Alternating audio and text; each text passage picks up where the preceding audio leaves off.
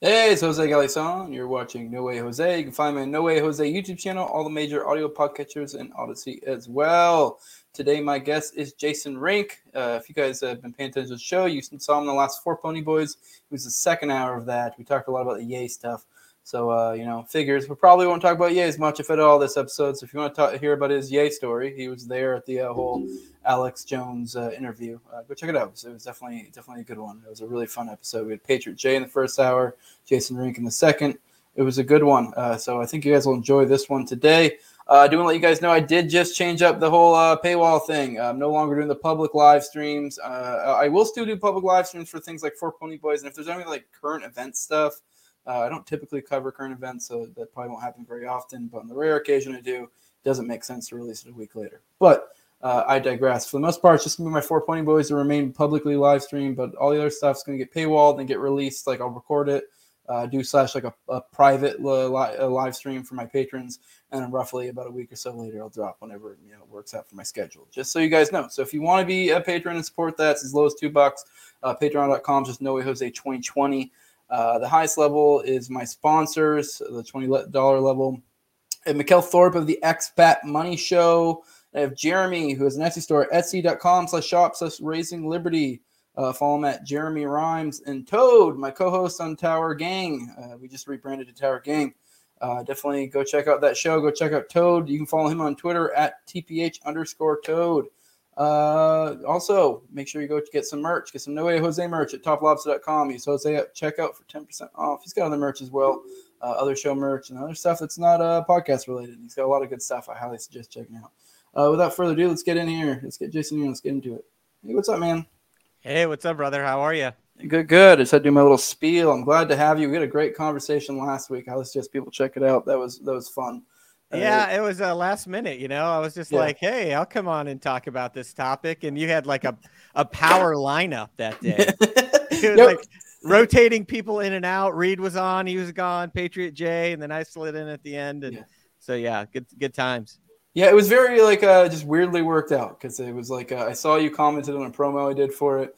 And I was just like, you know what? I bet he'd make a good addition. And then it actually just so worked out because I just did a shitty job as a host and I didn't add. Because usually my 4 Pony Boy series, I'm shooting for like an hour and a half to 2 hours because the normal format is like me, Reed, Top Lobster, and Clint, and a guest. Maybe one of the guys sometimes can't make it, so it might be only 4, but it's 4 or 5 people. So you need to give people time to speak. So I assume an hour and a half, 2 hours.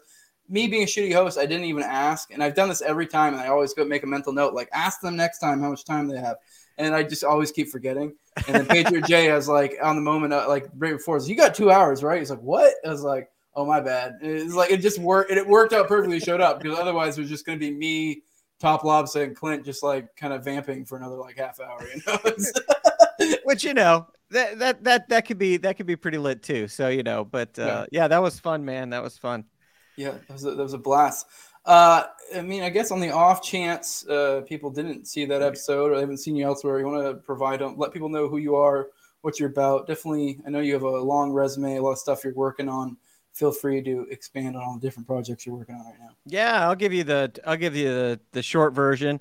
Jason Rink. I'm down here in Austin, Texas. I have a video production company, professionally, and produce documentary films on the side as the passion project. I'm a veteran of Ron Paul 2007, 2008 campaign days, which is what got me into the ideas of like liberty and whatnot.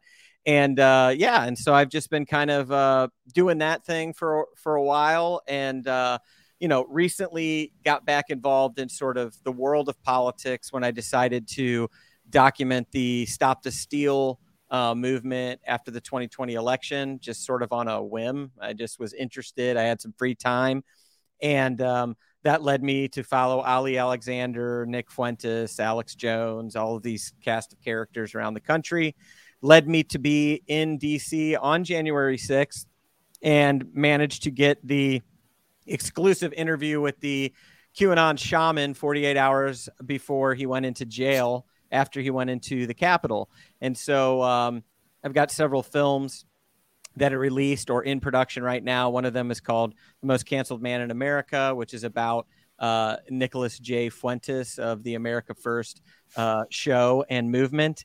And then another film called Q Sent Me, which is a series. We're getting ready to release another episode of that soon. We're a little bit behind schedule, but we've got 3 episodes of that dropping. The first one is available at a service called Movies Plus at mymoviesplus.com. And the Most Canceled Man in America can be seen there for free right now at mymoviesplus.com with the recent news of Nick Fuentes and Ye rolling together. We made that for free because there's a lot of people who knew who Ye was but have no idea who this other guy is that he's like walking through the airport with. So, yeah, that's my story, man. And yeah, so I like to, I've had my head in the election integrity, January 6th, and been canceled from many, many platforms as a result of the work I've been doing there. Yeah, I actually had you on the show. I don't know, it must have been something like a year or so ago. Yeah, it's been a while, and it was around the time you were working on that Q Sent Me type stuff and some of the election stuff. And you have entered the ranks of the handful of shows that is not on YouTube for my show. Yeah. It didn't get pulled, but after my strike, I was like, that was one of the ones that came to mind. I was like, I probably should just pull that because it's like it seems to be once you get a strike, it's like they'll look for other stuff. And I was like, yeah, I took that one down, and I took down my Joe Rogan N-word episode. So. Yeah, I've been on Tom Woods' show like 3 times in the last several months, and none of those make it to YouTube. Pete Quinones put me on, and he got a YouTube strike and a suspension. So it's like it's a good idea not to. And it's sort of funny because I'm like, who am I? I'm like, am I some dangerous figure to the regime and establishment, or is it just when I speak on a podcast, words are said that the AI flags immediately? I don't know what it is, but yeah, I'm pretty toxic to platforms. Therefore, I don't get as many opportunities to come on shows as I wish, but I always like to come on somewhere, especially where we don't have to censor ourselves too much. Yeah, I mean, maybe some words be a little safe here, but surprisingly, that other episode did not get taken down. I took that on my own volition when that strike hit, just out of being safe. But yeah, I don't know how that one didn't. It was at the peak of the censorship, but I think maybe it's just at a small enough show it didn't catch in the algorithm. Yeah, but I was like, I'll just be safe. But yeah, we'll definitely cover some of that. A lot of stuff we talked about in that episode, kind of, it's coming back here. But you kind of give me a perfect segue ending on Fuentes. I want to talk about Fuentes because he's a guy I've never really done a deep dive on, mostly just because I kind of just don't care. Like, right. Most of the appeal of Fuentes is the outrage, and that he always seems to outrage the people I don't like. So I just kind of generally tend to be like, well, it must not be that bad. Like, yeah. Kind of like a Trump phenomenon where it's like, well, I don't agree with everything, but I don't really find him that offensive. I guess what is your opinion and of him just generally, and then we can kind of maybe start going to his like political philosophy, because that's where a lot of people have issues, and I don't even know. I mean, obviously it'd be great to have Fuentes, but I haven't got to that level to where I can kind of pull a dude like that. Maybe in the future I would gladly have him on the show. I don't care. Yeah, right. Well, it's interesting because I didn't know who Nick was until I started following the Stop the Steal movement. Because. I voted for Gary Johnson in 2016. I wasn't a MAGA guy. I'm still not a MAGA guy. I don't even know what that means anymore. But I voted for Trump, but didn't make the decision until 60 days before the election in 2020. Probably it sort of occurred to me. I was like, I actually think I'm going to vote for Trump. What's happening? I'm a libertarian at heart, but I sort of saw this whole thing of the left's control of the institutions, academia, mainstream press, Hollywood, all of that. I was like, they all hate Trump, and he must be dangerous in some way. They're coming at him with everything. So that's kind of where I started to wake up to the idea that, like, oh, he's an anti-establishment figure. Maybe he poses some threat to the power base. Wasn't really clear on what that looked like. And so then when the election happened, I followed it the evening of the election and, had some questions or whatever. I was like, this is odd, because I've watched election returns many, many years out of my life. I just turned 48 this year. So, I mean, I have been a political guy for like going on 20 years now. And when it started happening and I started seeing the Stop the Steal movement popping up, it reminded me of like the Tea Party movement, but more anti-establishment. I was involved in the Tea Party movement in the aftermath of Ron Paul. That thing got co-opted very quickly with establishment GOP types. And so Stop the Steal movement just seemed like interesting. And I was like, I want to see what's going on here. This seems like a story. And so I connected with Ali Alexander on Twitter. Didn't know him, went out with my filmmaking partner, Paul Eskindone, and we just followed them around the country, really. And it was on one of the first stops when we were in Georgia. I think it was like the second day we were in Georgia, mid-November. There was this event outside of the governor's mansion. There was like a big group of like hundreds of people out across the street from the governor's mansion. And there was this young dude, like in this like green jacket. It was like sort of activist mode, bullhorn. And he was just off the dome for like 45 minutes or whatever. We're filming it. The energy's there. It's multicultural, young people. And it turned out that guy was Nick Fuentes. And I didn't know who he was, never heard of him. And that night when I heard him speaking in that activist mode, giving that like rally speech, he struck me as somebody that was like a person to watch, just from the standpoint of like his ability to articulate ideas, going off the cuff, getting people engaged, like very articulate, very knowledgeable about foreign policy, like globalism, all of this stuff.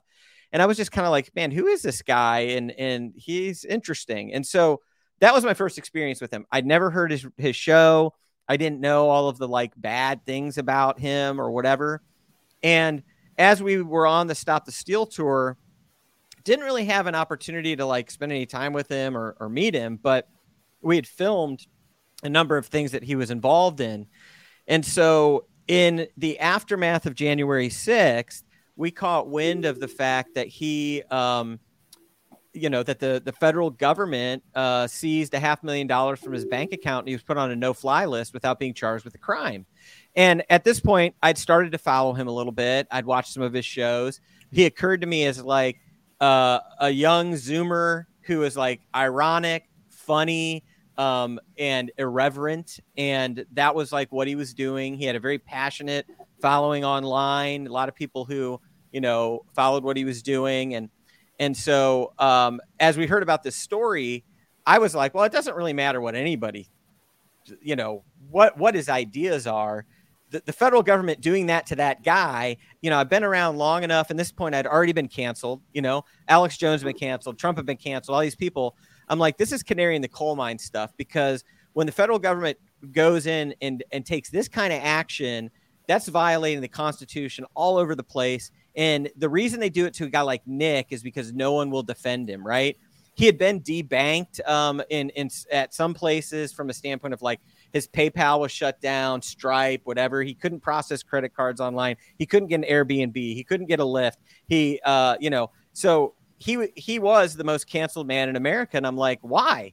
And it's just because he was a political activist who I think the regime finds dangerous, And so we decided to make a short film about him. It was really the idea of Paul, my partner, and he went and interviewed Nick. He earned enough trust from him. He knew that we were involved in the covering Stop the Steal. And so we got Nick's story at that time. And I still hadn't spent that much time with him, but then I went to his event. He has an annual event called AFPAC. And at the beginning of 2020, is really where I ended up connecting with him. I'd met him a couple of times before that, but ended up spending a lot of time with him at AFPAC because we filmed that, and some of that story became part of the most canceled man in America film. And so, so I am definitely was an outsider seeing what Nick was up to, recognizing that AFPAC was like 14 or 1,500 people. And, this is a guy who's been removed from all platforms, and yet he can still pull together 1,500 people in real life. And like Marjorie Taylor Greene spoke at it. It was like, that's like almost as, I don't know how big Freedom Fest is, but like, that's a big event, And so I was like, this guy's actually, something's happening here. And so, and then I started listening to more about what he was talking about, how he identified himself. I've seen a lot of his shows. And I saw how the media was was identifying him, and how what he would say, was true. And I started to say, well, I actually think the way that Nick describes himself is accurate. Like, he's a Christian nationalist, like he's not a libertarian, and he doesn't fit within the mainstream of the Republican Party, and and he talks about white identity issues, and one thing that I think I have started to understand, I don't go out there and talk about white identity issues, but I think that if identity politics is going to be a thing, like if groups can take their identity, whatever it is, trans, gay, women, black, whatever, and they can shape and form an interest group around it and push for policies that benefit that group or whatever, I'm like, then whites can do that too. Like, so I don't see white identity politics as any different than any other identitarian politics out there. And not to say that necessarily I love identitarian politics, but it's like, these are the political realities we're in. And so, that's my long rant as far as like how I first got to know Nick, how I experienced him. I will say personally, like, I really like Nick. I've spoken to him at length. I find him funny, articulate. His ideas are well thought out.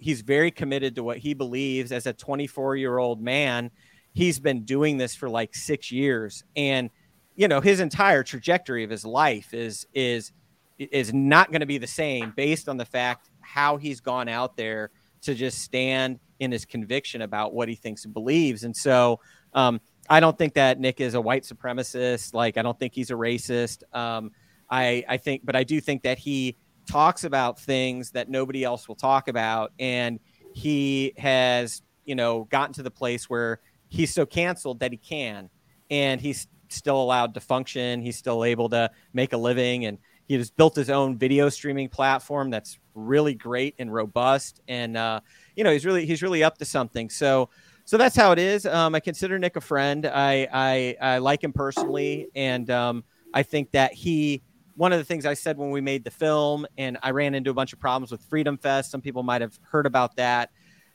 I said at that point, like, look, this is not a guy to ignore, right? You may not agree with his politics or his positions, but he's actually a force to be reckoned with. He's not going away, and he's only drawing more and more people into his ranks. So the better strategy would be not to say we can't platform this guy, but let's engage in conversation. Let's have debates about the ideas with him and the people who are following him. Yeah. So you don't see him as a white supremacist. Would you think it'd be fair to call him a white separatist? Because and the reason why I ask is that seems to be what a lot of people I kind of tend to respect seem to think. They actually seem to know something about him. And I do think it's an important distinction, because I think anytime anyone hears any white anything, they immediately assume racism. And I can get it, because honestly, dividing along ethnic lines is kind of dumb. I can make a bell curve argument myself and say maybe certain races are more likely to do this or that, or have this culture or that culture. But generally speaking, it's probably one of the least important, attributes. It probably determines, probably the clothes you wear probably tells me more about you than your color of your skin. Right. But, like statistically speaking, you can make inferences generally to some extent. But yeah. Yeah, and I wouldn't want to put any words in his mouth about whether he would consider himself a white separatist. What I would say is, I think that the idea of race and cultures being different, right, and it not being like that's not a positive or a negative. It's just a reality that different races and the cultures that come with those. And just to be clear, I am attempting to articulate what I think is happening over there with him in the America First mindset around this issue. I'm not necessarily articulating what I think right now.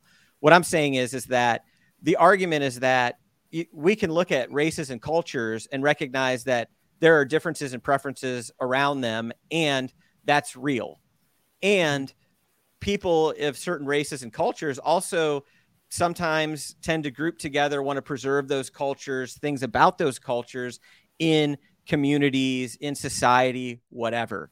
And so for me, I think that's an interesting discussion. Like, I think, and I think something that Nick has said and would say is that the globalist agenda is actually to make us culture less, is to take and eliminate any distinctions of culture, or to turn us into this sort of like globalist, Global. Yeah. And it's, and ultimately it's like not going to honor any culture or any race. Right. But that the path to that, it involves destroying certain distinctions at the cultural level. So, and again, I think this is an interesting conversation to have, right? I would even admit race is a component in that. I just think it's usually, generally speaking, a lesser component. Yeah. I do think on some base level, human beings tend to group up with like human beings, and that is one characteristic of which people will tend to group. I have far more white friends than I have black friends. Coincidentally, my best friend's a black dude, but pretty much all my other friends are white. And I'm sure my black friend, if I was to look at all his friends, he probably has far more black friends than white friends. So, that's just how it tends to work, Yeah. And I just want to add one thing. Like, the way that I've lived my life is I roll with lots of people that are different than me, that believe different things. I've always been somebody that I've tried to like be able to have conversations with people that I totally disagree with. I think some of this goes back to, I was a pastor for a time in the early 2000s. And like, I was always trying to have an outreach mode and always trying to find common ground with people. And so I'm absolutely against these ideas of like, oh, you can't even hang out with people you disagree with, or that their ideas are quote unquote reprehensible, whatever that means. Like, I don't disavow people. I will associate with whoever I want. And that doesn't speak anything to about what I believe about anything, except for the fact that I actually like to surround myself with a strong diversity of ideas and people. And, and I really think something interesting is happening in the America First movement. And as a filmmaker and as somebody that's diving into right-wing culture and stuff that I'm covering, like, that's attracting me there. And I'm not doing it like a guy that I'm like, oh, I'm looking at this, what's this weird thing that I don't like or know anything about? No, like I find myself agreeing with some positions of the America First movement, and I don't consider myself like an America First guy. I'm not rolling with Ye right now, like, oh, whatever Ye's position is, that's what it is. I think that it would be valuable for, here's one thing. What I will say is, right now, I think the real place that we have to unify as people and as a nation is those of us who are against the establishment, right? That are against the power structure. And I think we have to find a way to unite with other people who are actually against the establishment, the power structure, even if they have a diversity of beliefs on other issues that we may not agree with, because the establishment power structure is so entrenched, it's so deep, it's so dominant in culture and in politics that we have to cast aside almost everything else that divides us for us to have a chance to stop it. And the America First movement is a big wing of that. Like, the MAGA movement's a wing of that. I would even say like the libertarian movement is a wing of that. And is that in that it's anti-establishment, and that dividing all of these anti-establishment groups apart is going to make it so that we can't actually get any traction to make a difference or to stop the steamrolling of the power structure and the establishment. So I think that's also the eyes that I see there. Yeah, I think there's something to be said. I mean, especially since we were talking about like culture and groups, and I guess that kind of includes race. The irony here is that, like, for example, like say with an actual legit white supremacist, if they're anti-establishment, who cares? We're trying to break away from the global homogeny. That's what global homo is, for people who don't know. I know people think it means gay. I mean, it does kind of make it funny that people think that. Yeah, I don't care. Right. Take what you mean, but it means global. I mean, it is gay. Like, yeah, that too. But that's what it means. So it's like the globalist agenda type shit. The idea of kind of like making one just gray type culture that everyone just kind of blends into. And the idea is really that even the white supremacist should be able to have his corner that he can feel happy. Just I don't know, maybe in that little area, the black people don't go there or whatever, and the black supremacists have their own little area. Who gives a shit? Dude, so, if we actually experience national divorce and secession, like I'm absolutely fine with a state that is totally white separatist or whatever. Like I mean, look, I think people can associate in a community, in a county, in a city, in a state, in any way, and that's going to mean that people get together and live in a way that I may or may not agree with, right? And I think the difference between those of us in the libertarian and that aren't on the progressive left, like I think the progressive left ultimately, or whatever we want to call it, like they don't want anybody to have the right to live in a way that they disapprove of, like at all. Like for there to be a deep red state, full of like Trump supporters is an abomination to them. Like they want to try to figure out how to eliminate that. Whereas I'm like, look, I don't care if there's a big blue state that does all sorts of things that I hate. And if we have this big red state and then we have this other one that's like, Richard Spencer's governor of or whatever, it's like, I mean, and maybe that rubs people the wrong way because maybe I'm supposed to be animated by, total human flourishing and freedom, whatever that means, or whatever. And I'm just like, look, I don't even believe everybody wants to be free.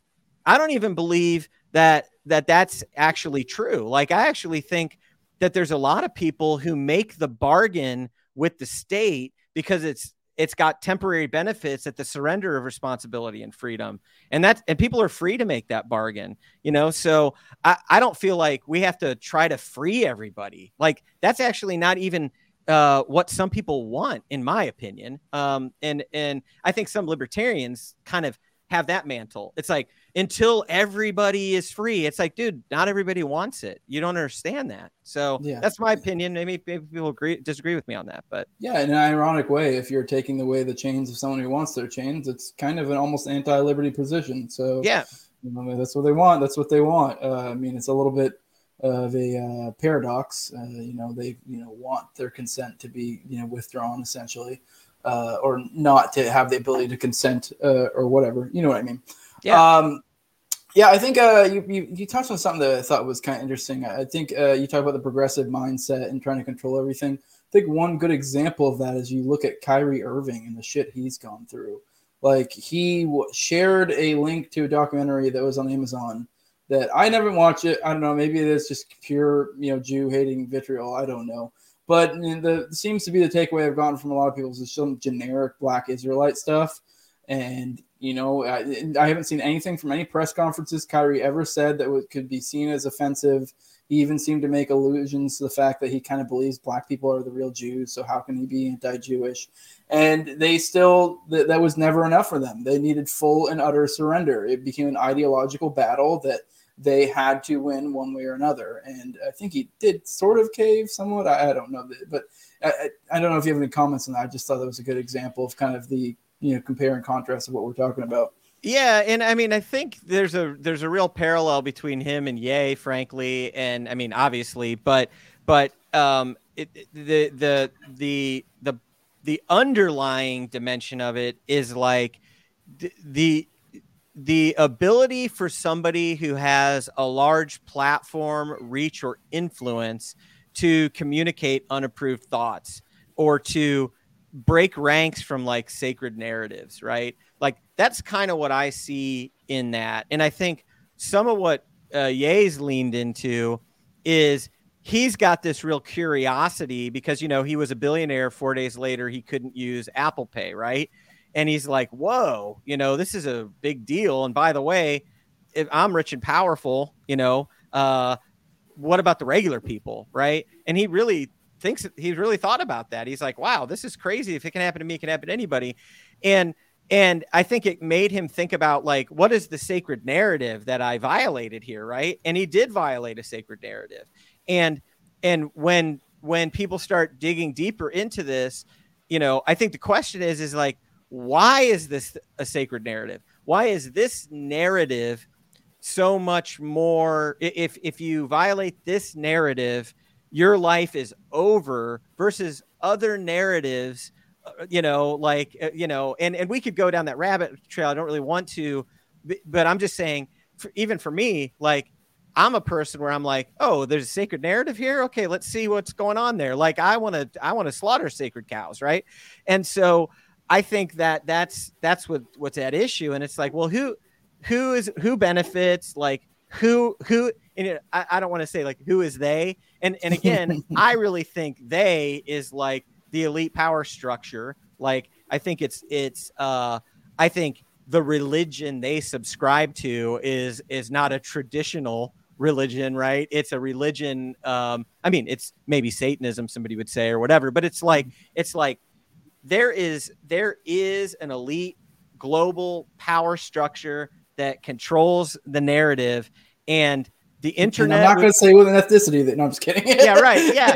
Yeah, no, it's like I'm really honestly saying it's like, you know. Yeah, I know this with you. It's the Kanye line. You heard him. Yeah. He's like, I'm not gonna say what ethnicity they were doing. Yeah, yeah, and it's like the point is like there is some force and power that has the ability to destroy lives, to make you surrender, to make you repent of violating a sacred narrative, and it's like, I just want more attention, like, paid to that, and say, what is it? Not I say, listen, I've violated several sacred narratives. It's why I'm kicked off of the internet. It's the election is a sacred narrative. You know, the January 6th is a sacred narrative. Some people were kicked off for violating the sacred narrative of COVID. Right. And so it's like, this is a real issue right now. And it's like, one of the reasons I think we're seeing this is because for a season, the internet was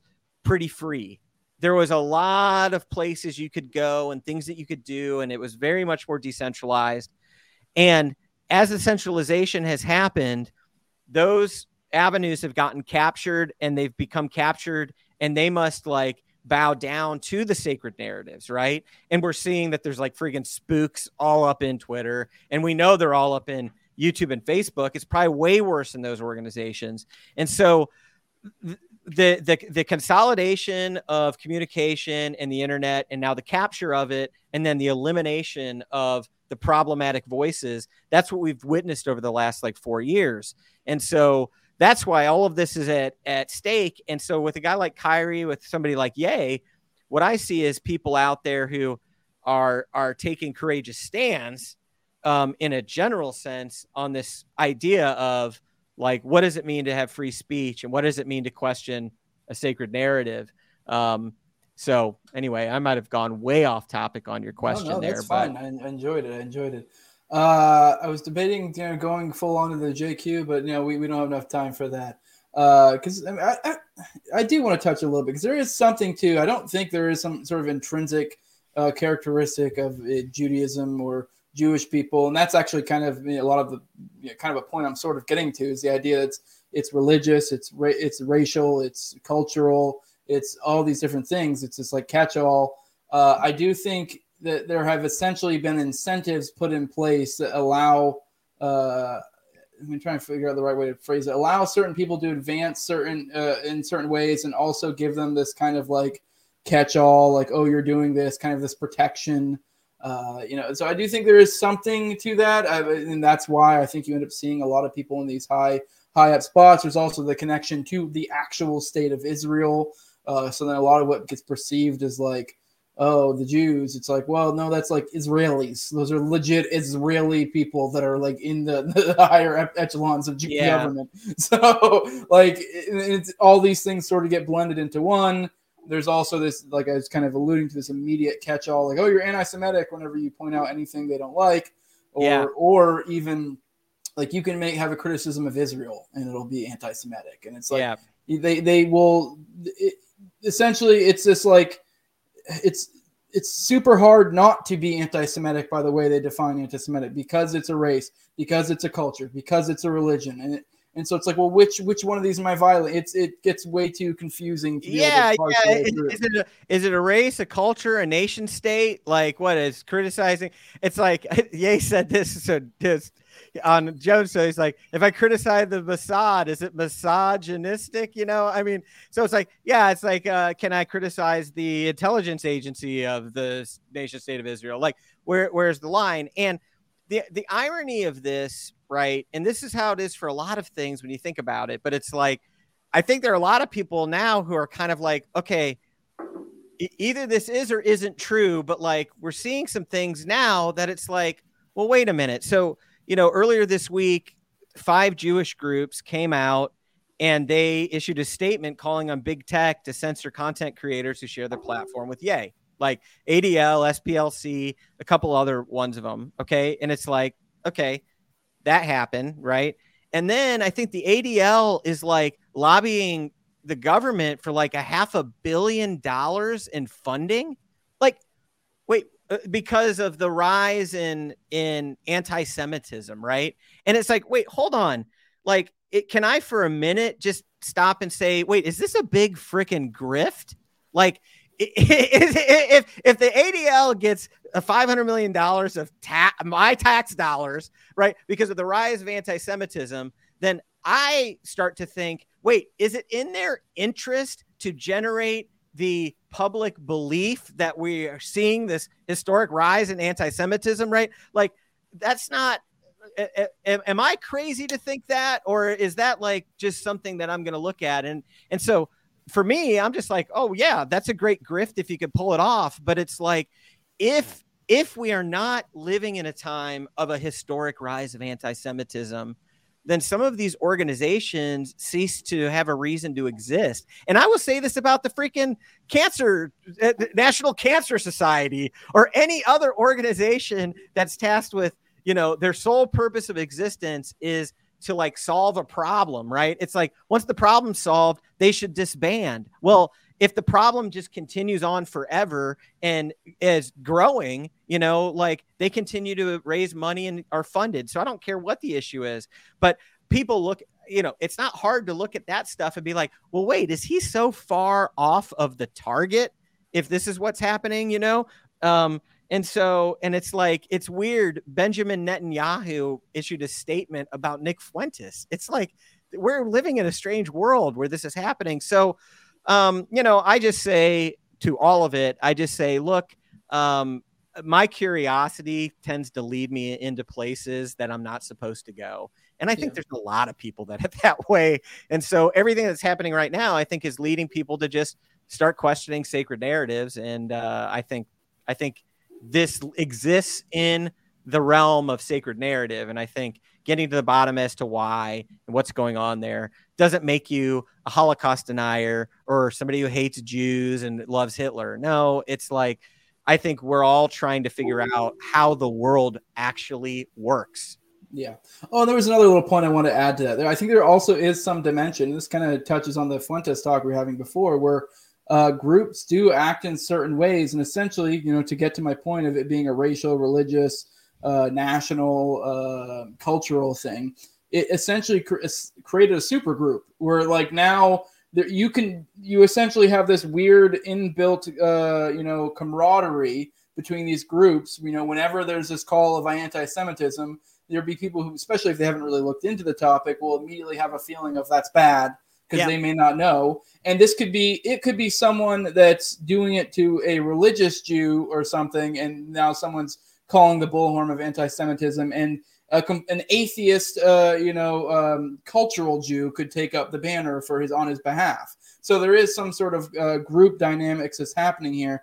that gives it more power than your normal group dynamic, because in a normal group dynamic, it may be more one-dimensional as opposed to, the community of mechanics are upset about this thing. And it's like, well, it'd be weird if I don't know, the dry cleaners started getting involved. Right, but now if you gave them the same word, they for some reason, dry cleaners and mechanics were called the same thing. Like, well, they're being anti-mechanic, and the dry cleaners may jump in being kind of not knowing the situation. So there is some sort of dynamic there where they essentially have created like a perfect little super group. And I don't mean that in some nefarious way. I think it's just more of a language thing in some ways. Whether that was intentional, I don't know. Yeah. And I also want to point something out is that, we live at a time now, too, where words are thrown around just to delegitimize people and make it so that nobody has to honestly engage with their ideas. Right. So whether it's misogynistic, homophobic, transphobic, racist, anti-Semitic, I'm leaving some out. Right.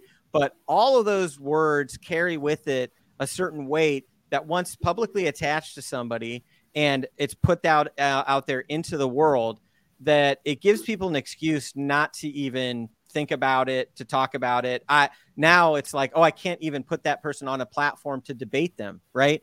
And like, for me, I'm to the point now where I'm like, that's just a tactic of the left or of individuals who want to shut these ideas down. And for me now, I'm just like, there's a dangerous idea. Why is this a dangerous idea to the establishment? And so and I think some of these words are losing their power because they've been thrown around so much. Like, people know it's like, now that Donald Trump was literally Hitler, like, nobody is, right? I mean, it's like, and so that's what I think is the other thing that's so powerful about it. I mean, even Freedom Fest, like, after the whole dust up with Nick and they, banned him and banned the movie, it didn't stop the SPLC from being like, Andrew Yang is the Asian face of white supremacy because Clint Russell and Reed Coverdale and Nick Fuentes got kicked out, but he was there. And it's like, it's not going to stop them to doing like 6 degrees to Hitler for everybody. So on the other hand, I'm just like, they're going to call me a white supremacist, not Nazi, misogynist or whatever anyway, possibly just because I'm a white guy, but, also because I have the wrong political beliefs. So on the other hand, I'm kind of like, maybe I'll just lean into it a little bit. Yeah. Next question. We were talking about Fuentes earlier. Kind of want to get your thoughts on Fuentes as essentially being counsel to Ye, because we talked about this in the episode I had with you.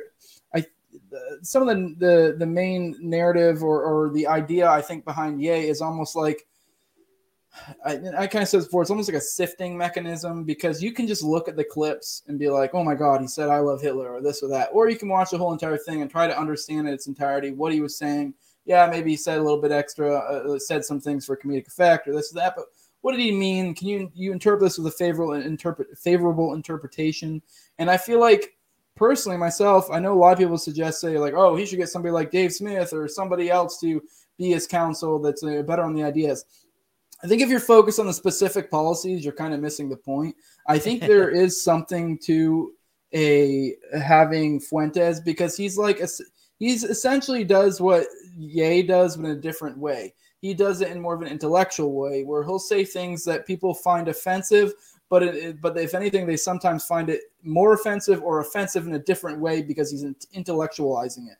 Whereas Ye is not really making an attempt. If anything, he's more making a spiritual type of argument in a lot of ways. Whereas then he'll be like, I'm going to kick it to you, Nick, and then he will kind of make like the intellectual, and it's like, so it's almost like they're hitting it on different rounds, where you can have, you could have Fuentes talking about the bell curve or something, and somebody would get offended because it's like, oh, how dare you bring up this racist, blah, blah, blah, blah, blah. And then as opposed to, Ye just making I like Hitler, and then later explaining like, well, I believe in Christian love or what have you, and we should love our enemies, et cetera, et cetera. So it's almost like they're hitting it on different things, which I don't know if anyone else could really do that quite like Fuentes in this certain thing. Like, because if you got somebody like a Dave Smith, it's not to say he doesn't ever say funny or edgy things. He does. but it's a little bit different with somebody like Fuentes, you know? Yeah. There's a couple things I would say about this. No, to steal a phrase from my friend Ali Alexander, he says, politics is art and science, right? And so, like, I think on one hand, you got Ye is the art and Fuentes is the science, so to speak, right? In that way. And, I think libertarians could learn a lot from the idea that politics is art and science, because we tend to talk about the science a lot, and the facts a lot and the consistency a lot and everything. And it's like, but not impacting the culture. Right.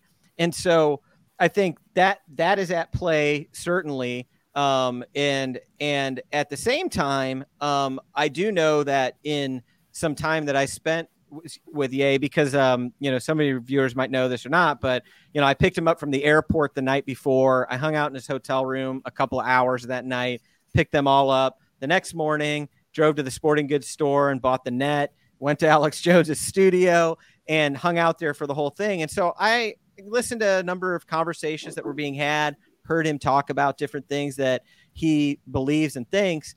And he is aware that at a certain degree, intentionally, he is like crashing through the wall like a battering ram, a wall that he sees and something that he is trying to tear down, right? And recognizing that he's not necessarily the surgical tool to do it, but he's like a blunt object that makes an impact, and recognizes that, like, hey, I need some surgical tools as well to like kind of expose this thing and to shade and nuance this thing. And the other thing is that I don't think it's like a mistake that a guy, people have to call him crazy because it's the only way they can make sense of it. They're like, oh, Nick is a racist white supremacist hanging out with Ye. Oh, so he's crazy. And Nick Fuentes got into his head, or, it's like, people don't have any way to make it make sense. And it's like, no, what if actually they have found camaraderie and common ground around how the establishments come against them and certain ideas that are contained there. But it's like, that is an interesting and powerful thought if you think about it. Let's just pretend everything they say about Nick is true, that he's actually a white supremacist and a racist, and you have Ye, and that their desire to take down the establishment is so unifying that it could bring even them together to do it. Right. I don't think that's actually true about Nick, but like, that is what I was talking about earlier, where I was like, what if you could get people very diverse to come together and be like, yeah, we don't believe the same things, but fuck the state. Right. Like, and the establishment and the people who are trying to destroy our lives, steal our wealth from us, keeping us from seeing our family who's dying, like injecting us with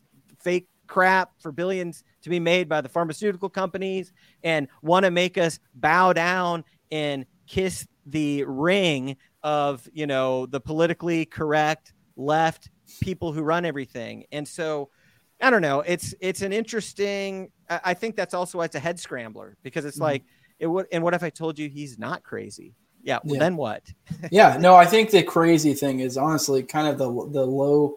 Maybe I wouldn't say low IQ. It's almost like the low information take. Like or just the lazy take, because it's like, yeah, sure, maybe this just seems like a lot of effort for a crazy person, but I don't know. I've gotten a little bit of flack online because I said I think I see massive potential for this movement, and then a lot of people immediately everyone assumes I'm thinking like, oh, what do you think he's going to end up in the Oval Office? No, I don't think we'll ever see Ye in the Oval Office. Even if he did get elected, I don't think he'd end up in the Oval Office. Right. He's not like, yeah, sure, maybe, I guess it's possible. I could be wrong. Could eat my words, but I think without a doubt, I think already he has punched a hole in culture and, caused a lot of things to be maybe, I don't know. I have a hard time actually even really drawing a lot of negatives because like we alluded to in the episode I had you on last week, he normalized MK Ultra in Hollywood infiltration. Right. So yeah. It's like, oh yeah, that's old news. That's a thing that happens. Well, and here's the other thing. Like, I actually think this is another dilemma we have, right? Like, I am to the place now where so Trump wins in 2016 And in a large way, he's a billionaire with international brand name recognition. Okay. Like that plays a part. Okay. And he was anti-establishment figure. You can argue how much on the spectrum, whatever, but he was somebody that couldn't be controlled. And I think they didn't have any real dirt on him is the other thing. Like Ye even talked about this a little bit, where it's like, look, and you know, through whatever you believe about how the whole Epstein thing was run, it's like the thing is for decades, all powerful and influential people have been honeypotted to some degree to have life damaging, you know, dirt on them so they can be blackmailed and they can be held in control. And it's like Trump somehow managed to not have like any, because they haven't been able to do that to him, right? And he's not as dirty as his peers in Washington, you know what I mean? And it's like, but he was an anti-establishment figure who got into the presidency, and he was not able to be controlled. They don't want that to ever happen again. And so anyone who's like, oh yeah, Ron Paul or Rand Paul or like Dave Smith or whatever, it's like, okay, we could get into the mechanics as to why that probably can't happen, but it's like, the system is designed to prevent exactly that from happening. Mitt Romney can get in, friggin' Ron DeSantis can get in probably, by the way, because by the time he gets there, he's probably going to be watered down and compromised in a way that is going to make him ineffective. What they can't allow is another huge celebrity with name recognition to come in and like possibly get in there, right? And so I actually think it's almost our only hope at the highest levels is it's like, we actually need to find rich celebrities who are anti-establishment and get them to try to go to the highest offices. It's literally only way it's going to happen. And that's what I actually believe right now. Like, I think we're just going to get versions of like, it's the Hegelian dialectic. It's like, you know, problem, reaction, solution. It's like the ratchet effect. It's all of that. And it's like he represents like a more radical version of 2016 Trump in a way, with bigger celebrity, with bigger name recognition, to groups of people, by the way, who weren't necessarily in the Trump world, right? And so we can say he'll never get into the White House. He's not serious president. What I say is I'm like, look, I actually think there's a real threat to expose how the game is run and how the thing is played. And so that's what I'm here for in a lot of ways. I'm not here for the policy positions. You know? Yeah, my big thing is I also think he will, even if he doesn't engage with these other political actors, whether it be debates or whatever, him just having that spectacle will have an effect, even if he doesn't get anywhere near it. But now, especially so if he actually somehow gets in the mix politically, it will be. I do think it will cause certain people to move certain ways, which I think we touched on this a little bit, like kind of the effect he would have on a DeSantis, on a Trump. You know, maybe would suck some of the energy away from a possible Trump or DeSantis, because for me, honestly, I'd rather see Biden back or Trump than to see DeSantis. I know you kind of mentioned him being watered down.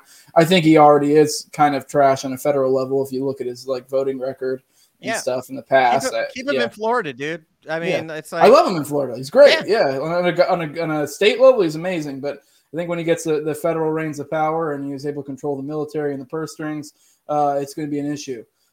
So, I think it was Reid who kind of coined, being the conservative Obama. So, which I think is a good way to put him for sure. He has that same type of energy. Florida foreign policy, is different than national foreign policy, right? Exactly. So, it's a good point. So, yeah, and I think part of what you're seeing and what you're describing, and people, I think, I don't want to be like who get it, but it's like some of this is just that, like, dude, we're in so much trouble, and it's like it's going to take a radical, unpredictable black swan type event. Like, I think Elon buying Twitter is kind of a radical black swan event, frankly. I don't think he's the Messiah, okay? But like stuff's coming out that never would have come out, and it's still so little, but it's like it's the iceberg, right? And it's like that was kind of a black swan event. I don't think they ever wanted him to take over Twitter, and he did. And it's like we need more things like that to happen, but it's really problematic to like pin all our hopes on that. Like how many of these, right? So, yeah, man, I think these types of unexpected, uncontrollable, radical figures and events are really necessary right now to shake things up, wake more people up, and get people to really see what's going on. And I think those things have the power to wake more people up than the most reasoned article on Mises.org, love the guys, or the best podcast that Joe Rogan could put out. It's like that's what we need. So I think it's an interesting development. All right, let's finish this up. And I want to touch on a couple things. It kind of almost a follow-up from our interview last year, because last year we covered a lot of that election and January 6th stuff. One thing I want to cover is we talked, I believe, if I recall correctly, we touched a lot on the Fed possibilities of the Jan 6 stuff. I believe I always forget if it's Ray or Mike. I know one's the actor, one's the Fed. And there was that Epps guy that was really shady. Yep. Apparently, come to find out through court documents about a month ago, I mean, if anyone out there wants it, you can just look it up on Google. January 6th, federal informants, Proud Boys. Apparently, they had a bunch. I think it was up to 8 or somewhere in the 8 is what the court records show. Yep. Federal informants within the Proud Boys. Now, to be clear, there's a distinction between an informant and an actual Fed, but I don't know. It's almost a difference without a distinction, sort of. But I guess it matters, sort of. Essentially, my opinion with them is it's a way for the Feds to be able to keep an arm's length and have plausible deniability most times. Yeah. But I guess it kind of helps from a Manning position. But essentially, there were up to 8 of them, and it was funny. We talked about before. We kind of alluded to possible conspiracies of the Feds, egging it on, causing it. Kind of just fomenting discord in general. And now we come to find out there were 8 informants, but immediately the spin, because now the way it was framed and pretty much everywhere I saw is the way the mainstream media was framing it was, the question becomes, well, why didn't they notify us earlier? Right. If anything, then they blamed it on kind of like a miscommunication between informants and Feds. And it's like, it's just funny to see how the narrative shifts and it kind of slowly gets to where we were already at the beginning. Yeah. So I guess I just kind of want to get your thoughts on it, because it's just funny seeing us being vindicated. Vindicated. Yeah. Vindified. Yeah. What the fuck? Yeah.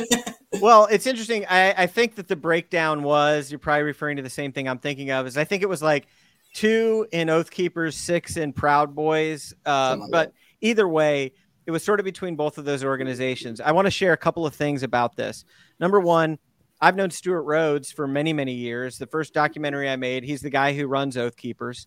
First documentary I made was called Nullification with Tom Woods about the 10th Amendment. Made it with Michael Bolden and Tom Woods. Stewart Rhodes was in that. I've known Stewart for a long time. Leading up to Jan 6, I was in communication with him. I saw him a few times. So he's somebody I knew. And after January 6th, some reporting came out from Revolver.news, Darren Beatty's, news organization, where they were making some assertions based on a lot of charging documents early on in the Jan 6 defendant cases that maybe Stewart Rhodes was a Fed, because there was these unnamed co-conspirators that seemed to be in high levels in the Oath Keepers. And he was putting pieces together and was like, Stewart Rhodes is a Fed. He hasn't been arrested yet, because at that time he hadn't been. And I had other people I talked to who were like, yeah, we think Stewart's a Fed. I even had the opportunity where Stewart confronted me at CPAC in Dallas last summer and was like, do you think I'm a Fed? And I said, no, because I was like, didn't want to get beat up for saying I thought he was, but I wasn't sure. And so what we've seen happen, though, is that Stewart Rhodes got arrested. Now he's been found guilty of sedition or seditious conspiracy. He maybe get sentenced to 20 years in federal prison for, he didn't have a weapon in the Capitol or anything like that, but for planning the seditious conspiracy. So it's interesting as a couple of things. Number one, it looks as though Stewart was probably not the Fed. I don't think they burn their Feds like that. And And it's likely that there were people who are informants within the ranks that were gathering information that has been used to send him, down the river. Okay. The other thing that's interesting to note about this whole thing is that the Oath Keepers, they provided a lot of free security for a lot of the VIPs speaking with Stop the Steal. I was in vehicles with Ali Alexander and people from the Oath Keepers who were security, which is very interesting now that when you want to think about how the government might want to get informants right in the center of information gathering. Can you think of a better way than to have it be the guys who are providing security for the main organizers? It's like, so it's really a brilliant strategy from the federal agency level to be like, let's infiltrate Oath Keepers. And so, it may have been informants. There may have been actual feds. The other thing with the Oath Keepers too, and Proud Boys is a little different, but just talking about the Oath Keepers' mission was to attract current and former military and police to be a part of their ranks. People who are going to be like, I'll defend the Constitution. I won't steal guns from citizens. And it's like, yeah, now in retrospect, it's not hard to see how that could be filled with people who are like, oh yeah, I support the Constitution. And they're just totally still working on behalf of the federal government. So I think that is something that is potentially been problematic in what I would call the Patriot movement. And for like 10 years now, it's likely that that's been at play. The other thing is with the Proud Boys, I don't know as much about it, but there is the other question about whether or not certain people had developed relationships with law enforcement and were in communication with them, but weren't actually feds or federal informants. Meaning, like when you are, and this is something I'm just suggesting, okay? Like when you're, at these heading these large organizations, activist organizations to go protest places where there's often law enforcement, all of that stuff going on, having relationships with law enforcement to be like, hey, we're coming here at this point in time, doing this thing. We want to let you guys know what's up, so there's not an issue, right? That kind of communication does happen, right? So it becomes difficult also to figure out, because Enrico Tarrio's talking to the feds, like, is he talking to the feds or is he talking to the feds, right? Is it like, and so it is really, really muddy what's going on. But I do think clearly there were people within those ranks that were feeding information back up to, people in the government who then, of course, didn't do anything to stop the worst event since 9/11, the Civil War, and Pearl Harbor combined. They didn't do anything to stop it. And the question always is like, what happened? Oh, there was a mistake or a breakdown. It's like at a certain point, you start to realize, no, that's by design. Like they got the information. They're not doing anything about it because they're going to take that opportunity. January 6th was a honeypot, right? January 6th enabled the federal government to ID 1 million people through cell phone tracking and data and social media and whatever, identify 1 million people that are anti-establishment there to be dealt with, right? I would say the Stop the Steal rallies provide that opportunity for them all throughout that whole time. And Antifa rallies, by the way, too. I don't think Antifa is totally hired by the government, right? Like, I think some of what's going on there is like organic, left-oriented anti-establishment. They're all tagged too, And so when you start seeing the operation at that level, I think it becomes pretty clear what's going on. And so, yeah, I do think it's a vindication. I do think it's likely Stuart Rhodes isn't a Fed at this point. And I feel like really bad that he's a guy who's likely going to spend 20 years behind bars for planning the overthrow of the government that went as poorly as an overthrow went on January 6th. Let's put it that way. I like to go ahead. Were you going to say something? I was just going to say, if Stuart Rhodes actually wanted to overthrow the government, it would have been full of guns and way more effective than it was. Like that definitely wasn't the plan, I can tell you that. So I like to think your buddy Stuart, that what they did is they're just like, you know what? One of them just don't take in. Just to sow some doubt within the ranks. Yeah, right. Exactly. Yeah. Kind of genius move if you think about it. Just leave one, make them wonder. Well, yeah, and it is. Look, I think at the end of the day, man, like, I'm over here making movies. You're over here doing a podcast. Like, the fact of the matter is that I think we're all just doing things that in aggregate are dangerous to the power structure. And, we're on the radar, like, and even those of us who aren't up to much. I mean, it's like, I've been emailed by the FBI and the Department of Justice. I've been audited by the IRS because I filmed these events. So like, and I had almost no following on Twitter, like I'm a nobody. And it's like, so don't just think because you're a nobody podcaster, or nobody libertarian volunteer or whatever, that you're not freaking on a list. It's like the list is broad, it's big, and they got a lot of ways to get you on it. And so it's a dangerous time to be somebody who's vocal, won't self-censor themselves, and it's more needed than anything. So we got to do things to make ourselves cancel proof, to be able to have our income that's not tied to some, having to take a jab, or, be able to have communities of people who have our back around us. We've just got to do things to find ways to protect ourselves so that we can still do what we're called to do and have courage and hopefully not have our lives ruined in the process. Yeah. Another thing, last time we talked on a lot of that shenanigans of that thing that happens every 4 years. And I think me and you kind of came to a similar conclusion, which we wouldn't be very astounded if it was, there was some foul play, but we think at the very least it was, manipulated by, or they manipulated democracy. Maybe not the specific, numbers of people in a blatant way, but with the powers of the media and stuff, they were able to manipulate it, since it's just about making the masses do a certain thing.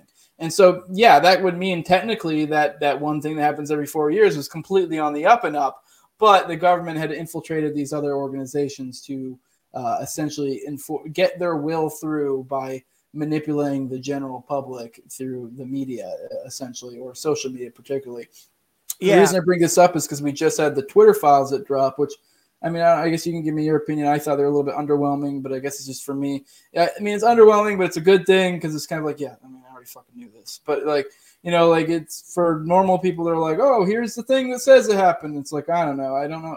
There wasn't a smoking gun for us that knew it was happening, but it's kind of like, all right, well, I've heard a million different ways that they're possibly doing this or likely doing this. At a certain point, you're like, okay, I don't have a smoking gun, but I have a bajillion of I don't know, still warm guns. I don't know. Yeah. So yeah, I think since we last talked about this, some things have changed for me a little bit, or I've got more clarity. And the way I see it now is I see that after 2016, the plan to ensure that Trump did not get a second term was underway from then. Everything from Mark Elias and the lawfare that happened to and George Soros and others' money to come in and get certain DAs and secretaries of state and all of this elected, which is legal to the degree it's legal, right? What they're doing, but it's like strategic people to come into places that will have the ability to do certain things to shift how the elections are held 4 years in the future or 2 years in the future. That stuff was happening, right? And that's actually documented. And so then this whole idea of even getting these people put into positions in social media, I think that was likely part of the plan to try to control narrative. They saw what happened when the Hillary Clinton story came out, right? And some of the communication in 2016, the Comey Hillary Clinton thing, they say, oh, that's what gave Trump the election. There was communication that came out, and I think Matt Taibbi's or Barry Weiss's, where it's people within Twitter were clearly the Hunter Biden thing is going to do to Biden what the Comey thing did to Clinton. They absolutely were there's no way we can allow this to happen. And I think the ethos of Trump is an existential threat that cannot be allowed to do another 4 years, animated so much of what went on in social media, mass media, all that sort of thing. And so then when you get to the brass tacks of like, the 2020 election, really COVID was the last thing that was used as a cover in order to loosen chain of custody, change election laws, not through the legislatures of states as is constitutionally required, but through the stroke of a pen of the Secretary of State or even election boards or a judge saying, oh yeah, okay, there's another 14 days for this to happen. And oh yeah, chain of custody. Oh yeah, mass mail-in ballots. Oh yeah. And so with 2020, we saw for the first time certain states that were like, every citizen will get a ballot mailed to them. And now I think in 2022, what some people are getting hip to is that it's the collection of ballots that is really the key to electioneering. And so you had certain practices that were introduced in 2020 that didn't exist, that now continue to exist, and COVID was the cover to make it happen. And so to the degree that I look at it from a 30,000 foot level, on one hand, I'm like, Trump got outplayed, plain and simple. And part of the reason he got outplayed in 2020 is because the establishment Republican Party wanted him out, right? There were people who were not going to do anything to get him a second term, right? And I do think that there was enough fraud and illegally cast votes. If you define that, constitutional laws mean what is legal, right? So laws that say, this is how we're going to do elections, but the state constitution says that the legislature has to change it. Those are illegal votes, right? I think there's definitely over 60,000 collectively in those 5 states that would have swung the election the other way. I absolutely think that was true. And I think what's more important is to look at that Time Magazine article that came out about the secret conspiracy and recognize that they actually told you everything that they did there. And part of the reason I think they said it is because they have got the infrastructure very entrenched now. It's going to be very difficult to break it. And some of it's like legal or questionably legal or whatever. But, even the FTX thing right now, Sam Bankman-Fried and like the millions of dollars, hundreds of millions of dollars, how all that flowed in to potentially impact the 2022 election. Like, I just think the layers and layers that are there make it pretty clear that there's sort of like an institutional structure now that makes it possible for elections to be swung one way or another. And I think that's the rules of the game now. And I think it's a problem for us because if we can't vote the bums out, libertarians like to be flippant about this, be like, I don't vote. And, voting, it's like, but if you can't vote the bums out, then you are a slave, being grifted upon. Taxation is theft. You have no say about it. They're going to send it to their money laundering scheme in Ukraine or through FTX or whatever. And they're all going to get rich and you're going to have a collapsing economy and currency and, eat bugs. So that's the problem.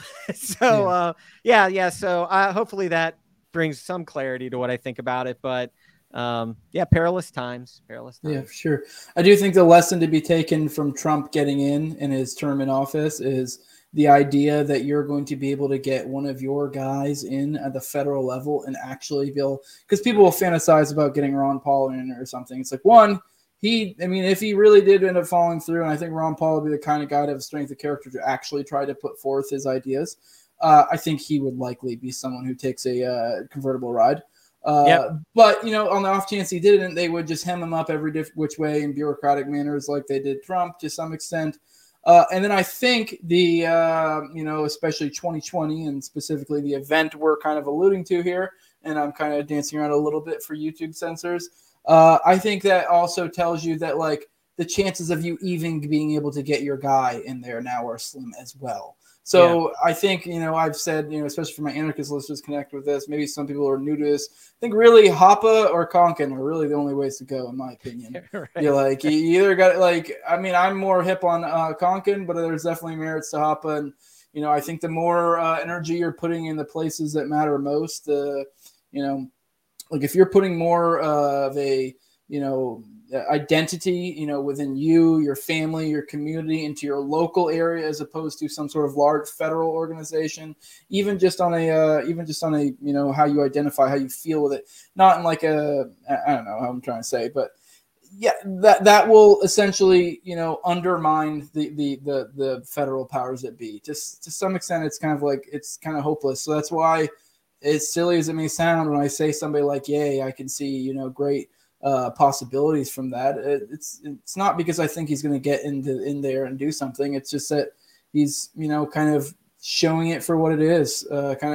He's a bulldozer. But let's get out on here. I want to get an update on how our buddy the QAnon shaman is doing, and then we'll get out of here, because I just think people should know what's going on with him and Yeah. So for those who don't know, the QAnon shaman spent, I think, 311 days in solitary confinement prior to him pleading guilty to interrupting Congress, which carried with it a large penalty if they wanted to go for it. And they actually gave him 41 months in prison.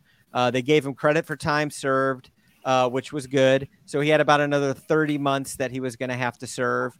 And he's now a little over a year into that 30-month term. There's a possibility that he is going to see the light of day in 2023, and maybe even sooner than you would think, potentially the spring or summer of 2023. I've heard he's in really good spirits. I have not spoken to him for a long time. I've spoken to him since he's been in jail, but it's been a while. And but he's in good spirits. They didn't break him. Solitary didn't break him. When he spoke at his sentencing hearing, you would never know that that's a man who was spent 311 days in solitary. And so he's looking forward to coming back out and regaining his life, regaining his freedom. And he's, was behind us and in our corner and gave his blessing to us to tell his story in Q Sent Me, which we, the first episode of that, like I said before, is on My Movies Plus. It's almost an hour long. And for anybody who's just interested in this guy, it's the episode that's got his whole story. He tells it directly to us, all of the B-roll and the video that goes with it. We've got calls that he had with the FBI on his way back from DC. Him going on the Alex Jones. There's a lot of interesting, crazy stuff that happened to him in just that 72-hour period that we cover. But you'll get an insight into this guy's head and mind. I think no matter what you think about him, whether you think, oh, was he a Fed or BLM, or, was he really a MAGA guy? Is he crazy? Is he, I think no matter what your perspective is, when you come to the film, you'll see something different than you expected with this guy. So we're really happy with how that episode's turned out, and people can go check that out. And we've got 2 more episodes dropping, hoping to have the next one out right around Jan 6th of this year. And then the 3rd episode. And we're going to get into the issues of federal agent infiltration, the ramifications of weaponizing the DOJ against political dissidents. That's the expanded story. We'll get into those future episodes. So, so that's it, man. He in 2023, we're hoping he's going to be walking free, having served his time, and it'll be interesting to see what happens from there. But definitely a political prisoner, definitely a guy who was just made an example of, who didn't have a weapon, who didn't damage any property, who didn't commit violence, who actively told protesters not to hurt police officers, who went around and told people, Trump told us to go home, guys, let's go home, But yeah, he was the symbol of that day, and he had to be done, he had to be given a stiff sentence in order to make a point. Yeah, well, I'll be definitely trying to get him on the show whenever he gets out. Right on. Let me know. I'll definitely be hitting you up. So if you want to just go and drop whatever plugs again, whatever maybe you forgot or want to go to mymoviesplus.com. You can check out the Most Canceled Man in America there for free right now, and also for $7 a month or $30 a year. Catch Q Sent Me as we release that. I also have a podcast that we do some streaming over at cozy.tv. It's cancel proof, cozy.tv. Our show is cancel proof. And we do some interesting things on there. We have conversations, talk about political issues and ideas, talk about our the film projects we're making. And so I've been streaming more regularly over there. Other than that, I'm basically off social media still. So yeah, go support the film. Go cast a vote for free speech content over at Movies Plus. They're great guys doing great work. And, we need to support the counter economy. So. Well, yeah, I definitely suggest you guys go check that out. It's always a good conversation I have whenever Jason's on. So I'm sure he puts out great content. I need to check it out. Cozy, I'll have to figure that out. I'm kind of a boomer when it comes to tech. So COZY.tv. And that's where you can go see. Well, you used to be able to go see Nick Fuentes 5 nights a week, but he's put his show on hiatus. But, the next time he does a show, you never know if Ye's going to be in studio with him. So anyway, Cozy's got some interesting things going on over there. Yeah, I'll have to check it out. I suggest others do as well. I didn't know you had your own show. You're definitely a good talker, so I think it's got to be good shit. So if you guys like this, please subscribe, like, share, all that good stuff. This is a No Way Jose show. YouTube, all the major auto podcasters, Odyssey as well. Follow me on Twitter at SenorJose2020. Patreon.com, No Way Jose 2020 if you want to give me money. With that, we are out. This was a blast. I love having you on. I'll definitely have to have you on next time you have another documentary or something like that coming out. But appreciate your time. All right, bro. Take it easy. You too.